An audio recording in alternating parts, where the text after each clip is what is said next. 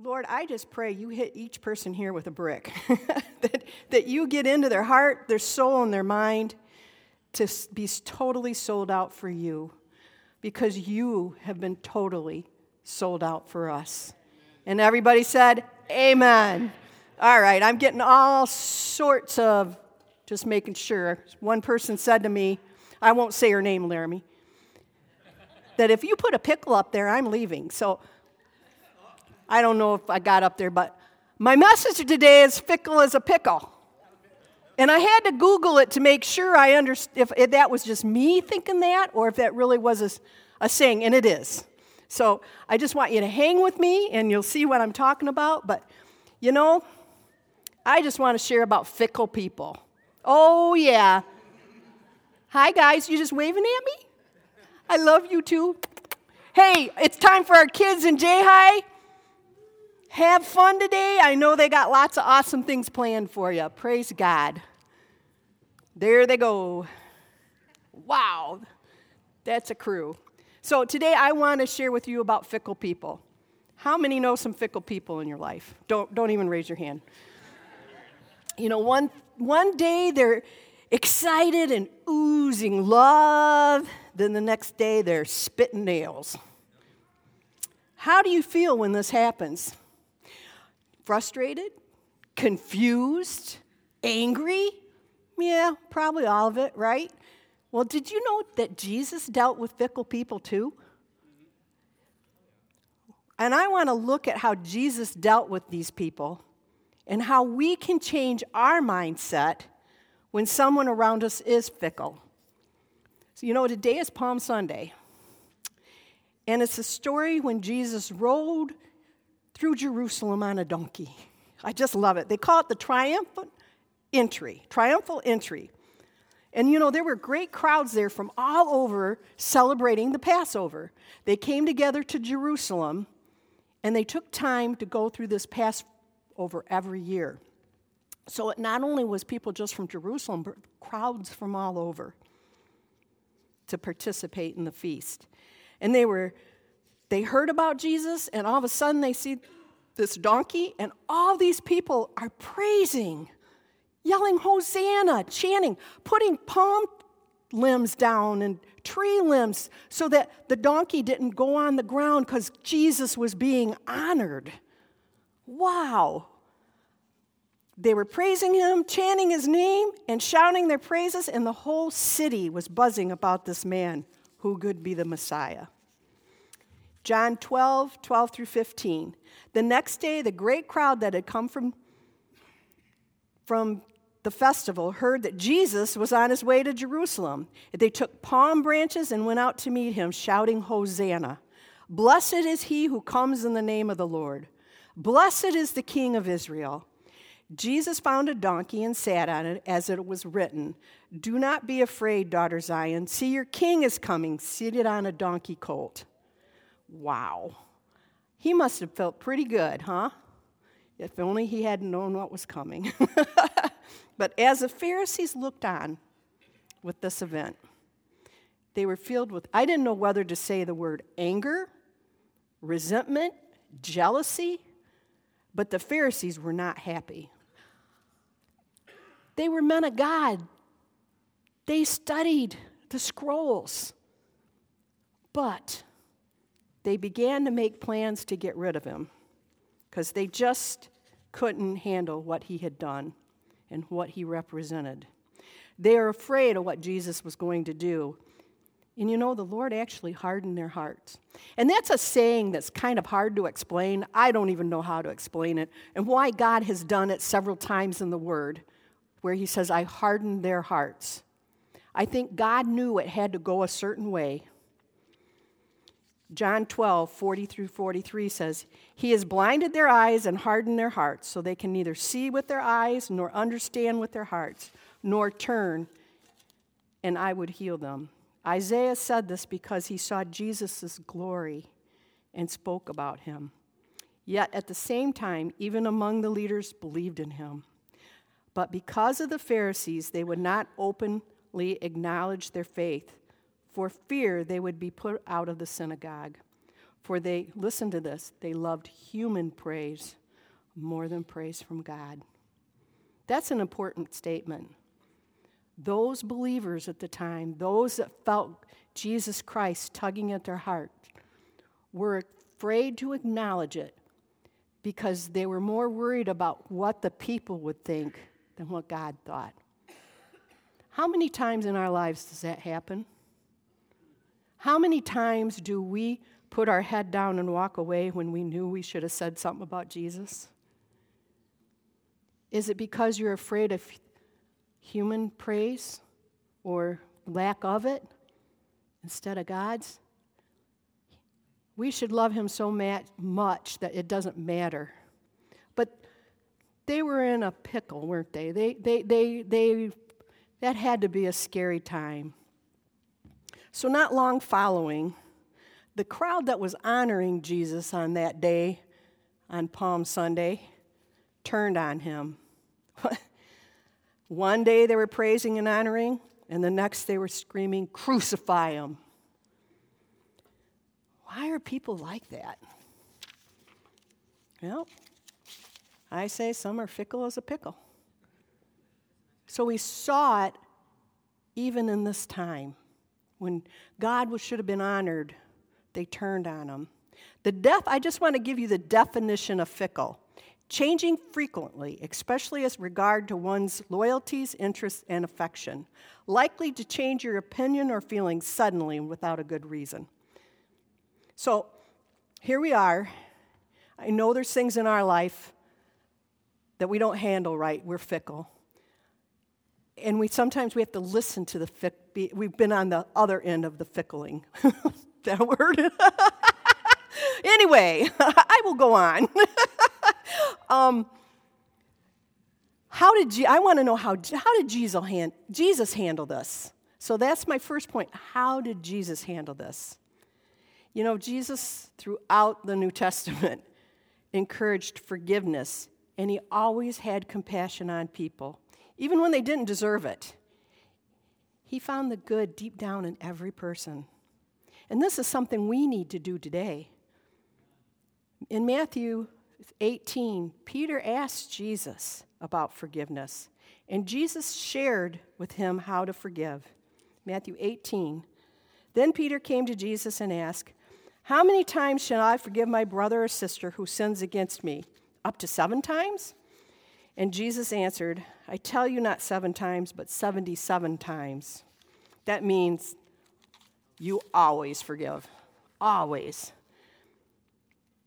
And throughout the New Testament, you also see many times that Jesus had compassion when everybody else had given up. You know, it's so important to understand this. He had compassion and forgiveness. So how did Jesus handle fickle people? Compassion and forgiveness. That doesn't sound very fun, does it? You see, through the whole, like I said, I could have put down many more scriptures on how he had forgiveness and how he had compassion on people. Even when the disciples on several occasions tried to protect Jesus from the crowd. But he would stop them from turning people away and minister to those who needed a healing touch. Sometimes we get behind other people and we let them fight our battles. Sometimes we need to say, stop. We need to love these people that are calling out to us, that aren't very pretty, that are hurting. God wants us to have that mercy and compassion. So, Matthew 20, I just wanted to share this. As Jesus and his disciples were leaving Jericho, a large crowd followed him. 2 blind men were sitting by the roadside, and when they heard that Jesus was going by, they shouted, "Lord, Son of David, have mercy on us." And the crowd rebuked them and told them to be quiet, but they shouted all the louder, "Lord, Son of David, have mercy on us." Jesus stopped and called them. What do you want me to do for you?" he asked. "Lord," they answered, "we want our sight." Jesus had compassion on them and touched their eyes. And immediately they received their sight and followed him. Every step of the way, Jesus had compassion on people that were there, even when Jesus Christ was being tortured. After Jesus was done praying on the Mount of Olives, he got up and was meeting the disciples as he usually did. And Judas arrived with the soldiers and pointed at Jesus and gave him a kiss. And the soldiers sent by the priests, elders, and teachers of the law went to arrest him. The disciples again were trying to protect the Lord and really had no idea what was happening. And Peter, I love Peter. I identify with Peter. You know, he always said and did before he thought. And if that's you, that's okay. God needs some of us wily people that are willing to step out and yell and maybe be in the wrong, but most of the time we're trying to do right. And I love Peter for that, because Peter became a great man of God. But it took the Holy Spirit, like we talked about last week. When that came on him, Peter became a giant. So right now, Peter's being Peter and trying to do it his own way. And he lashed out and went whoosh with a sword and cut the right ear of the soldier off. And if I was a disciple, I'd be going, yeah, take that. Wouldn't we? We wouldn't be thinking, oh, no. We'd be going, yeah, come on, Jesus, let's just go slay these people. Because they thought Jesus was going to rise to this kingdom and save the whole nation. And that's not how it went down.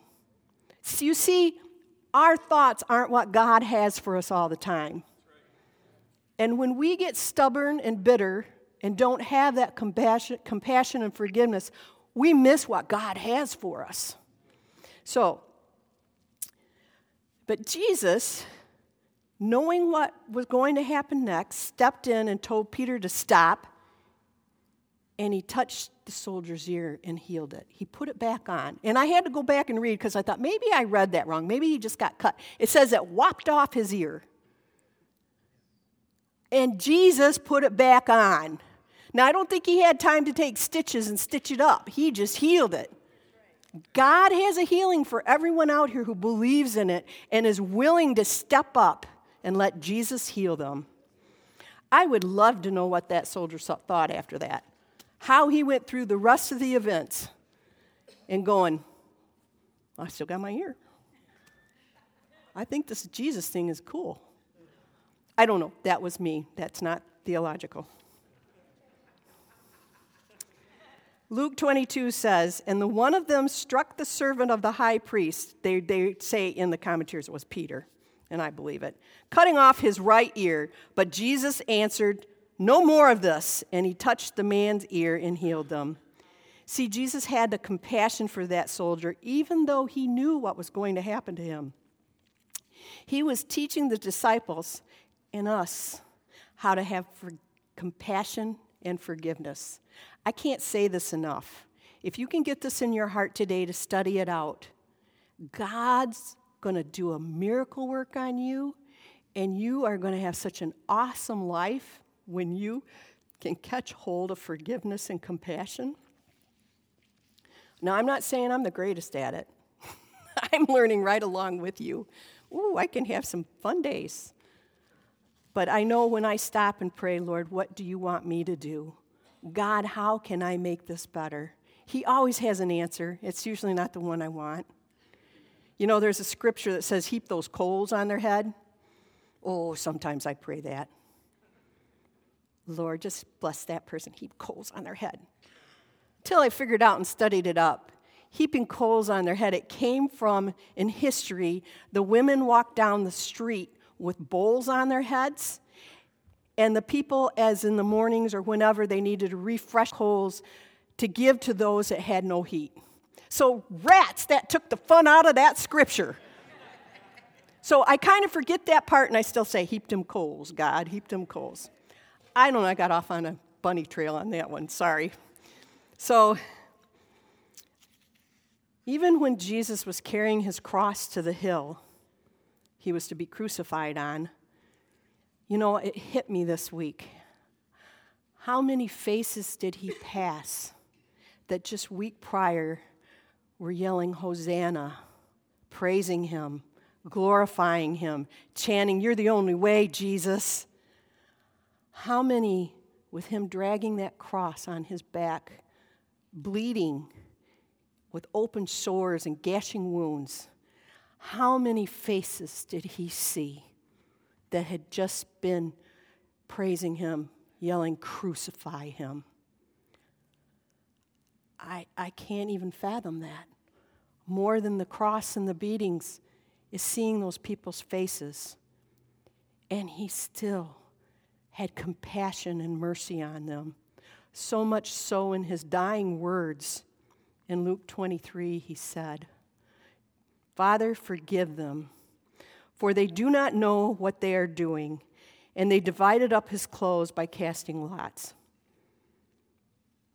So if Jesus could have that kind of compassion and forgiveness, can we have that same thing with fickle people, with people that have hurt you?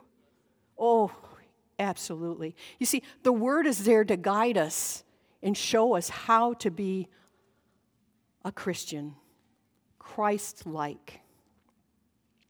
So how should we respond to fickle people? People are so funny. And I can relate a little bit, not as much as Jesus, but I can relate because we've had many come and tell us, "Oh, I've learned so much from your sermon. We just love you. We're going to follow you. Pastor Norma Barb, we're going to lift your arms up and be your Aaron and her. Don't you worry. We got this." And I'm like, okay. Because it has never, quite a few times, bam. They're mad, they're hurt, they say we're hurtful. Sometimes they even say we're the spawn of the devil. And I'm like, what happened? Y'all loved us a week ago? And a lot of times they don't even tell us. We find out from somebody else. The word is fickle. Fickle as a pickle. Dave Williams always said, there are two ways to responding to hurts. One is the devil's way, the most natural way, which is to hold on to hurt and not forgive. How many have been there or are there right now? Amen. The other way is God's way, and that's through forgiveness. Amen. I've always said hurting people hurt others. And when you can keep that in mind, it helps you see someone in a different light. You'll begin to have compassion for them and realize they're hurting and they're unhappy. And when you begin to see fickle people like this, you can give them hope and help for them to find Jesus. Amen? It makes you look at it totally different. Colossians 3:13 says, "Bear with each other and forgive one another. Even if any of you has a grievance against someone, forgive as the Lord forgave you." Forgiving is an act of faith. It's not a feeling. Sometimes we just don't feel like forgiving someone. When you have been hurt and you have no forgiveness in your heart, how can you forgive? That's not an easy thing to do.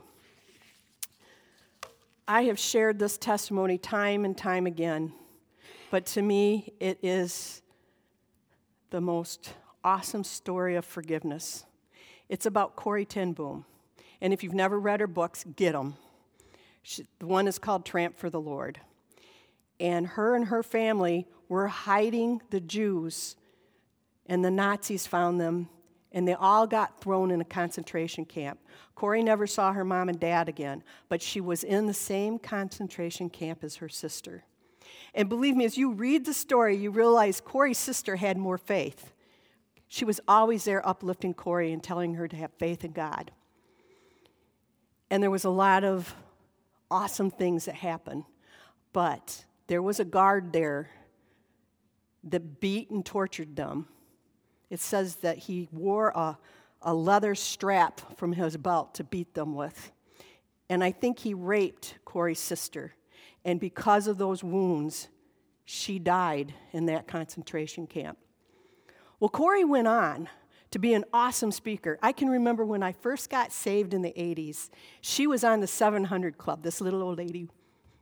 Walked in, I thought, what in the world? She had such a message of love and compassion for people. She just loved Jesus, and she ministered to crowds of people. And I believe she was in Germany at a revival, and she spoke. And she was speaking on forgiveness. And all of a sudden she looked, and in the aisle coming towards her, as she had said, if you need forgiveness, you need to forgive someone, come up to the altar. And she goes, I had believed in those words, but when I saw this man, I had no forgiveness for him. And it was the guard that had been in that concentration camp. And he came forward with tears streaming down his eyes. And Corey said she could pray for anybody else but him. And she stood there and looked in her pocketbooks and and she was talking to God, going, God, you know what he did. I can't forgive him. Lord, what am I supposed to do? I cannot forgive this man for what he did to us.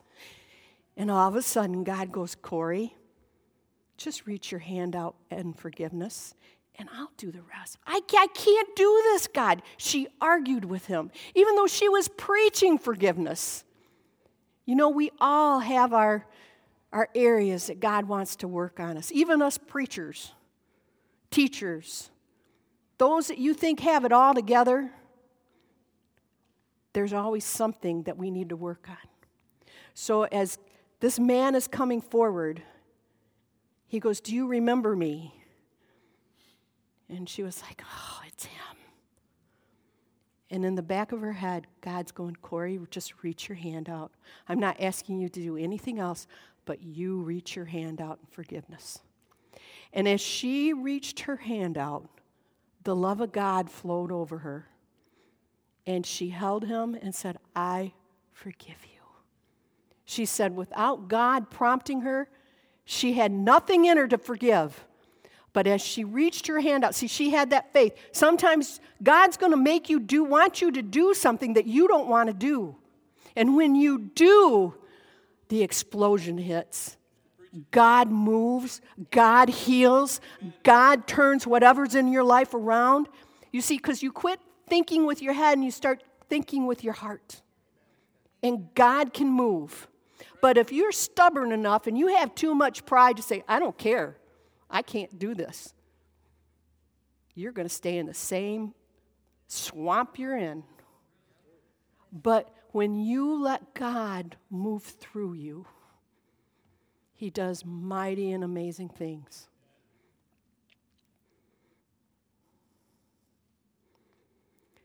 Corrie ten Boom expressed in her book, forgiveness is an act of the will, and the will can function regardless of the temperature of the heat. It wasn't until after she gave her hand that the healing began.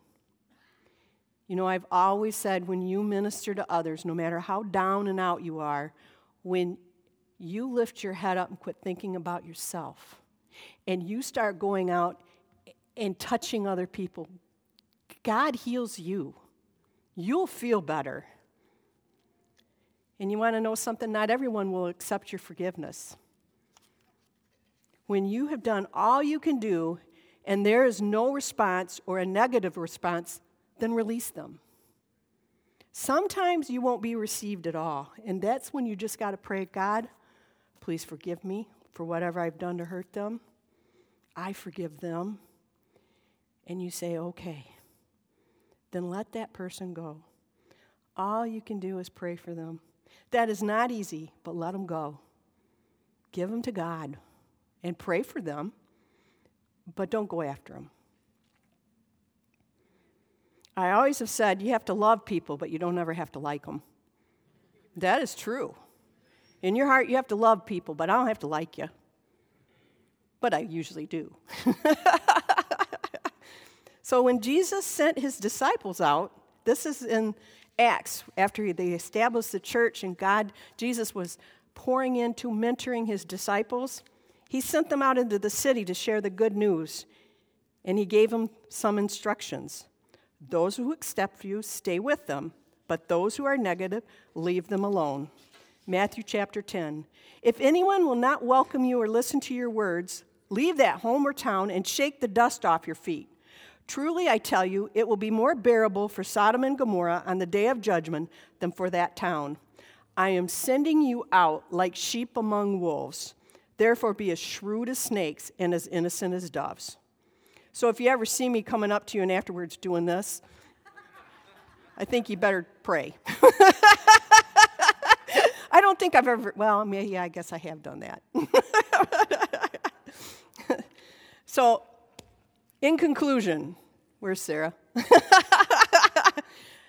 You know, this week should be a week to examine your heart and take in what Jesus did for us on the cross. The excitement and the praise of the triumphal entry on Palm Sunday, to the Last Supper, to the cross, and then Easter morning. We have a lot to celebrate and to think about. All the emotions that Jesus must have felt. And yet he was still teaching us how to treat others. Are you ready to look differently at other people? Are you ready to face the giants in your life that you've been hurt by or you've hurt? Have compassion on yourself. Have forgiveness on yourself. And by all means, start praying that God will give you that compassion and healing touch in your own life. And maybe you need a touch from the Lord this morning to be able to forgive or be forgiven. So in a minute, we're going to open these altars and you can come up and give you a chance to change your heart. But more than this, maybe today you're sitting here, maybe you're out there thinking, I don't know this Jesus. He sounds pretty bizarre to me. Yeah, he is. He's out of this world, and I'm totally in love with him. And I want you to have that feeling too. So if you've never asked Jesus Christ into your heart, I want to give you an opportunity today. So if you believe that Jesus can come into your life and change you, and that he died on a cross for you to take care of your sins, and he bled, and he poured out his blood for each and every one of you, for healing, for you to get your spirit right. If you believe that can happen for you today, and that on the third day, Easter Sunday, after dying on a cross, he rose that day for you and me to have eternity with him. It doesn't matter what you've done in your past. It doesn't matter what's happened even today. If you're willing to turn your life around and give it to Jesus, you're going to be with him in eternity. Amen? So I want every eye closed and head bowed. Thank you, Jesus. If you're here today and you've never given your heart to Jesus, just raise your hand. I want to see where I see that hand. Amen. Thank you, Jesus. We're going to pray as a big family right now for those that have asked for Jesus to come into their heart. Just repeat after me. Father God, thank you for dying on the cross and raising on the third day just for me. Lord Jesus, come into my heart. Make me a new creature that I can go out and love on others. And I give you my heart today in Jesus' name. Amen. Amen. Now, I know right now there are people that are hurting, and there's people that have hurt. And if you need that forgiveness today, our team's coming up. And I want them to minister over you. You see, this morning, before I ever started, I came in early, and I love it because I don't know why I don't turn the lights on in here, because I think I like to be clumsy and knock over chairs and knock my coffee over and whatever else, but I come in here to pray for you. I come in here that God will be victorious in this service today. And that's what he did this morning. I had to keep looking down on my feet to make sure they were touching the ground. God was moving. But guess what? Just like Corey, He isn't going to do it if you sit in that seat and say, well, maybe I'll come next week and have somebody pray over me. Or you wait till the service is over and then you come up and go, hey, will you pray for me? You know what? There's an anointing right now. You don't want to miss this. God is calling your name. Maybe you need a healing touch. Maybe you need God to be in a situation that you don't know how to fix. You know what? God will fix it. Because He's a God of compassion and forgiveness. And I want you to just come and enjoy the altar and give God a chance. Lord, we just pray right now for each and every one in here. I pray for those that, God, are already pumped up for you. I just pray the anointing on them is even stronger to go out and reach others. I pray for those that are sick in body, that you will do a mighty touch. I see them as they're walking out of here. Whatever was hurting, whatever's going on, you're healing it right now. I pray for Lois right now. She's the one I saw this morning that, God, you were healing her from her broken body. She's such a godly woman. But, Lord, I saw her being healed. And we just ask that you touch her wherever she is. Father God, I pray for those that feel like they're in a financial bind and they don't know what to do. Just give it to Jesus. If you're giving your heart to the Lord and you're giving Him everything, He's going to take care of you no matter what. So come up, get prayed for. In Jesus' mighty name. And everybody said, amen. God bless.